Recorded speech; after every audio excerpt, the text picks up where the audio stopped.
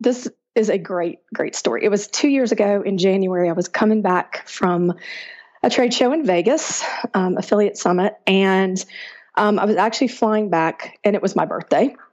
So I board the plane. I'm on Southwest, and I order a drink because it is my birthday after all, and I'm getting to go home. So the flight attendant asks me for my ID, and I'm kind of thinking, dude, I'm 42 years old, but okay, sure. So I give her my ID. She goes, "Oh, wow. Happy birthday, Jennifer." I said, "Oh, thanks." So the drink was on her and all was well. And I started working on my follow-up from the trade show. And all of a sudden the pilot comes on it's not the pilot. It's the guy in the front. That's the other flight attendant. I didn't know at the time who it was. And they just asked everyone if they would please turn off all the lights, their lamps or their lights above their seats for just a minute. I was like, what in the world is going on? I was like, are we about to crash? What is this? So people are turning it off a little nervously. And then he proceeds to say, "We would like to wish Jennifer a happy birthday. Can you please help us sing?" And the entire plane sang happy birthday to me with just the lights on the aisleway on. And I guess I didn't realize when she saw my ID and my name, she actually took that to heart. And they brought me, on Southwest, they have these little drink stirrers. They have like a heart at the top of them. They had sat there and bound a bunch of them together, like with, I guess, straw wrappers or napkins. It was something, paper, and made me a crown and brought it to me. And the whole plane sang to me. And I'm just sitting there going, I can't believe that just happened. So that has definitely had to have been like my most perfect flight, I guess. I mean, I just was completely stunned. Yeah, I mean, it's got to be truly unforgettable to that kind of experience. Absolutely. And no matter what people say about the Southwest, and I've had some bad experience, but I've also had some good experiences. You probably wouldn't see that at most other airlines. When you travel for a vacation, you don't worry about a wrinkled shirt. But when you travel for business, being connected, being presentable, and not having dead batteries are true causes for concern. So get on board for some business travel hacks with your host, Brian Eisenberg.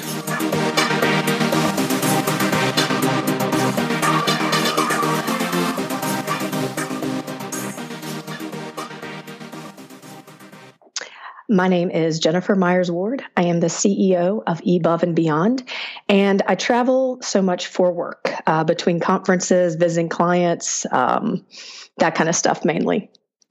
And tell me a little bit about what you do for work so they can kind of get an understanding of what kind of clients you're looking at, and where do you travel from, and are there some particular cities that you travel to pretty often? So I own it's an online marketing agency, and we focus on working with retailers on customer acquisition and retention. I'd say places I travel most frequently, whether it's for clients or conferences, tends to be New York, Chicago, Vegas, believe it or not. And I travel from Orlando, which is always a challenge in and of itself. Orlando could be a very tough airport, no question, especially during the tourist season. It's kind of like almost as bad regularly as Austin is in South by Southwest. Orlando gets a lot of that from all your tourists. Yes. So what do you wish you knew when you first started traveling for business that you now know? So if you can kind of take us back to that first business trip you ever did, what's changed? Okay, so that would have been probably going on 15 plus years ago. So a lot of the things that we have now were not available back then. But, this is one of the things that I still stand behind. And that is, so flying out of Orlando, Florida, especially in the summer, we get these crazy afternoon showers and thunderstorms and what have you. That once they see lightning, they take the entire ground crew away from suitcases. And if they're out there on the carts, they get left out there on the carts because they are to immediately go inside if lightning's in a certain area. So I had a situation early on where I had a cloth sort of, suitcase, as you did. And it got left out on the tarmac. And it turned out to be, we were delayed for quite a while with not only the lightning, but just, we call it in Florida sideways rain. And if you've ever been here when it rains, it's a really accurate statement. So my suitcase was out there, and it must have been one of the top ones. And so it gets loaded on. I get off going to a work conference, and my suitcase is completely saturated. I have clothes that have bled on other clothes. It's just a complete mess for me. So I would say for me, the biggest thing that I learned then and there is hardbound suitcases are the way to go. Never knowing what the weather is going to bring you. I just feel like everything's just a little bit more secure, definitely a little bit drier. And you just got a new hardbound suitcase. I saw that you posted that on Facebook. Can you tell us a little bit about it? I did. I was super excited about it. I always have the hardbound, but I usually get really bright colors like yellow and stuff like that because no one tries to take your bag because it's blatantly not their bag. It's not black. But I was searching online just for something a little different, and I found it's a hardbound suitcase. I found it on Luggage Pros. Just randomly looking around for something a little different to travel with, but that also sort of promoted my company. And so I have a medium-sized hardbound rolling suitcase, 4-wheel roller, that has my Above and Beyond logo on it. It's like safely under, it's hardbound all the way around. And they even sent it with like a personalized Above and Beyond logoed luggage tag and everything with it. So that was fun for me because I know, number one, no one's going to pick that up. But number two, it starts conversation around, the luggage carousel and people around you. Oh, what is that? Or, something like that. So I felt like, it's a good place to market yourself at an airport where other business people are traveling, but also make sure that no one takes your bag. Now, do you travel with any special travel clothes or footwear? I know obviously you're very much into fitness, so that also obviously plays in what you're packing. Yeah, I do. I always pack, shoes and workout clothes. As far as just traveling kind of stuff, other than obviously the things you need for a conference and again, events or dinners in the evening, I tend to pack and actually I travel in flip-flops a lot of the time. And I always pack a foldable pair of kind of like, they're not ballet slippers proper, but those kind of shoes, just in case, because I've had a flip-flop blowout on me in the airport, and that's not fun. So I pack a little separate pair of shoes, but beyond that, it's kind of conference clothes. But yes, workout clothes is always sort of part of that. Now, aren't flip-flops kind of like the boots of Canada? They're just the standard wear for Floridians? They are. They really must be because that's all I have tons of them. I have ones with little bling on them. I have colored ones. I have brown ones. I have lots of them. So, yeah, and they are comfortable because then you can be in the airplane and, your feet aren't all bound. And like when they start to swell a little, you can move them around. So, yeah, I like the flip-flops. What is your favorite travel hack? Well, we already talked about my hardbound suitcase because that's one of my big ones.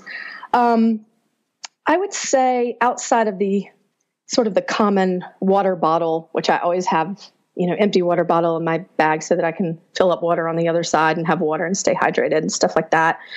I'm known to pack dryer sheets in my suitcase. My husband's always like, "Why do you do this again?" Partially, it is to keep my clothes fresh in my suitcase. They're clean when they go in there, but they sit under the airplane and sometimes jet fuel, and you never know. And so I feel like it keeps my clothes feeling fresh. And this might be a woman hack, but maybe you've had this, Brian, but I've probably not. When I go to colder climates, women's hair gets static electricity in it. And if you rub a dryer sheet over your hair, it will get rid of the static electricity, so it's not sticking out all over the place. So it's kind of a dual purpose for me. I have heard of that one before. I got to tell you. Okay. Yeah, so you're not alone. And I know plenty of people who carry them with them as well. And I have heard about it for the hair part too. So okay. Luckily, my hair is short now. I don't have to worry about it as much, but I can definitely feel it. Yes. So I imagine, since you checked in your bag, you probably have some kind of a carry-on as well. Is it a backpack? Is it a rollerboard carry-on? What do you usually take with you? My carry-on is interesting. I've kind of struggled over the years with to your point, what that carry-on is and what am I going to need it for. So obviously my computer comes with me, as does your normal things like snacks and hand wipes and headsets and neck pillow and all that good stuff. so what I would do is I had like a nice like leather where you slide your computer in, just normal sort of, I call it like just a work bag. It looks very professional.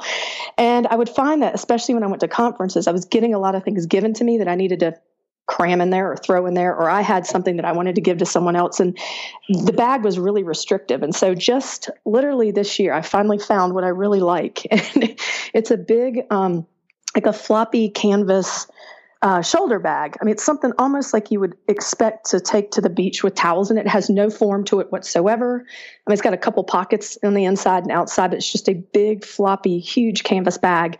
And then I had our local print shop put I go again with my logo, on it as well. That way, when I walk around trade shows, it shows the logo, but I can also, pick up things that I need, or, those necessary things that one must pick up for their kids so they look like a great parent when they come home from a trade show. So, I carry, it's like a big floppy canvas bag. I mean, my computer goes in it, but that way I feel I can fit a lot of stuff in there and not be bulging or uncomfortable to carry.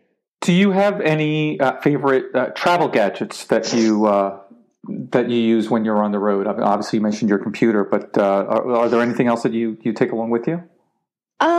Travel gadgets. So I do take my computer because, like we mentioned, I generally am traveling for work, so I'm preparing or doing follow up, plus my headsets. I did get this, like, because sometimes I like to sleep, especially when I'm coming back from like the West Coast. I mentioned Vegas. There's this neck pillow. I don't know if this is a gadget so much, but it is kind of crazy looking. That's called Turtle. I don't know if you've heard of it. It's TRTL. So not like turtle like you would expect, but, and it kind of has just like this felt thing that goes around it, but it has like this neck support. So it folds up much flatter than like whatever you call those, like C-shaped neck pillows. And it's not inflatable, but it's super comfortable. So, I mean, if I need some sleep, that's kind of one of my, I guess you'd say, travel gadget, for lack of a better word for it. But I like it. No, I would absolutely call that a travel gadget. You think about it. The gadgets are meant to help us get that experience to be better. Because at the end of the day, travel is hard on us, and yes. It's not always the easiest thing. And so anything we can find to kind of make that experience better for ourselves, because it's not like the airlines are doing a lot to improve the experience for the average traveler. Sure. So definitely anything like that. I have an inflatable one I've had for years.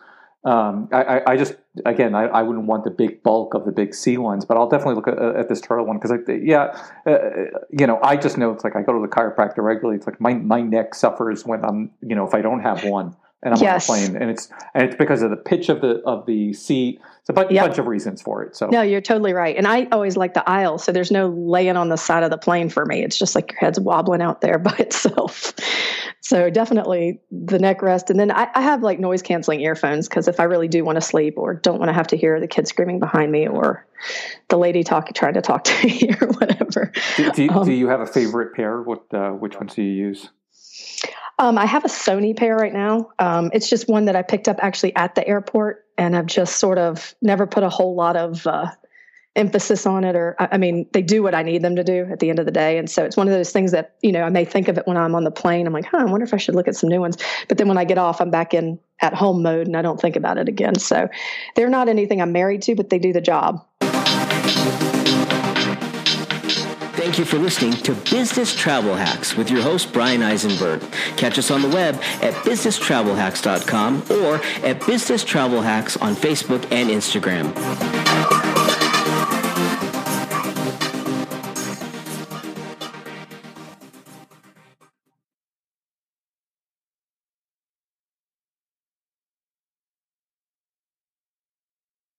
What's the best lesson you've learned over all the years of business travel?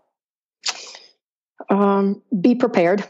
And that could be anything from, taking a picture of your driver's license, your ID, in case, God forbid you get robbed, getting on a plane the next day. taking a picture of your boarding pass in case you lose Wi-Fi, to being prepared with what we talked about earlier in terms of snacks in case you get stuck on the runway while your luggage is not getting wet outside because you have a hardbound suitcase, but sitting there and then you're suddenly starving and you've got nothing and they're not really handing out anything. And so I just would say be prepared. That's kind of my biggest lesson learned in several different ways. So I try to have all my bases covered.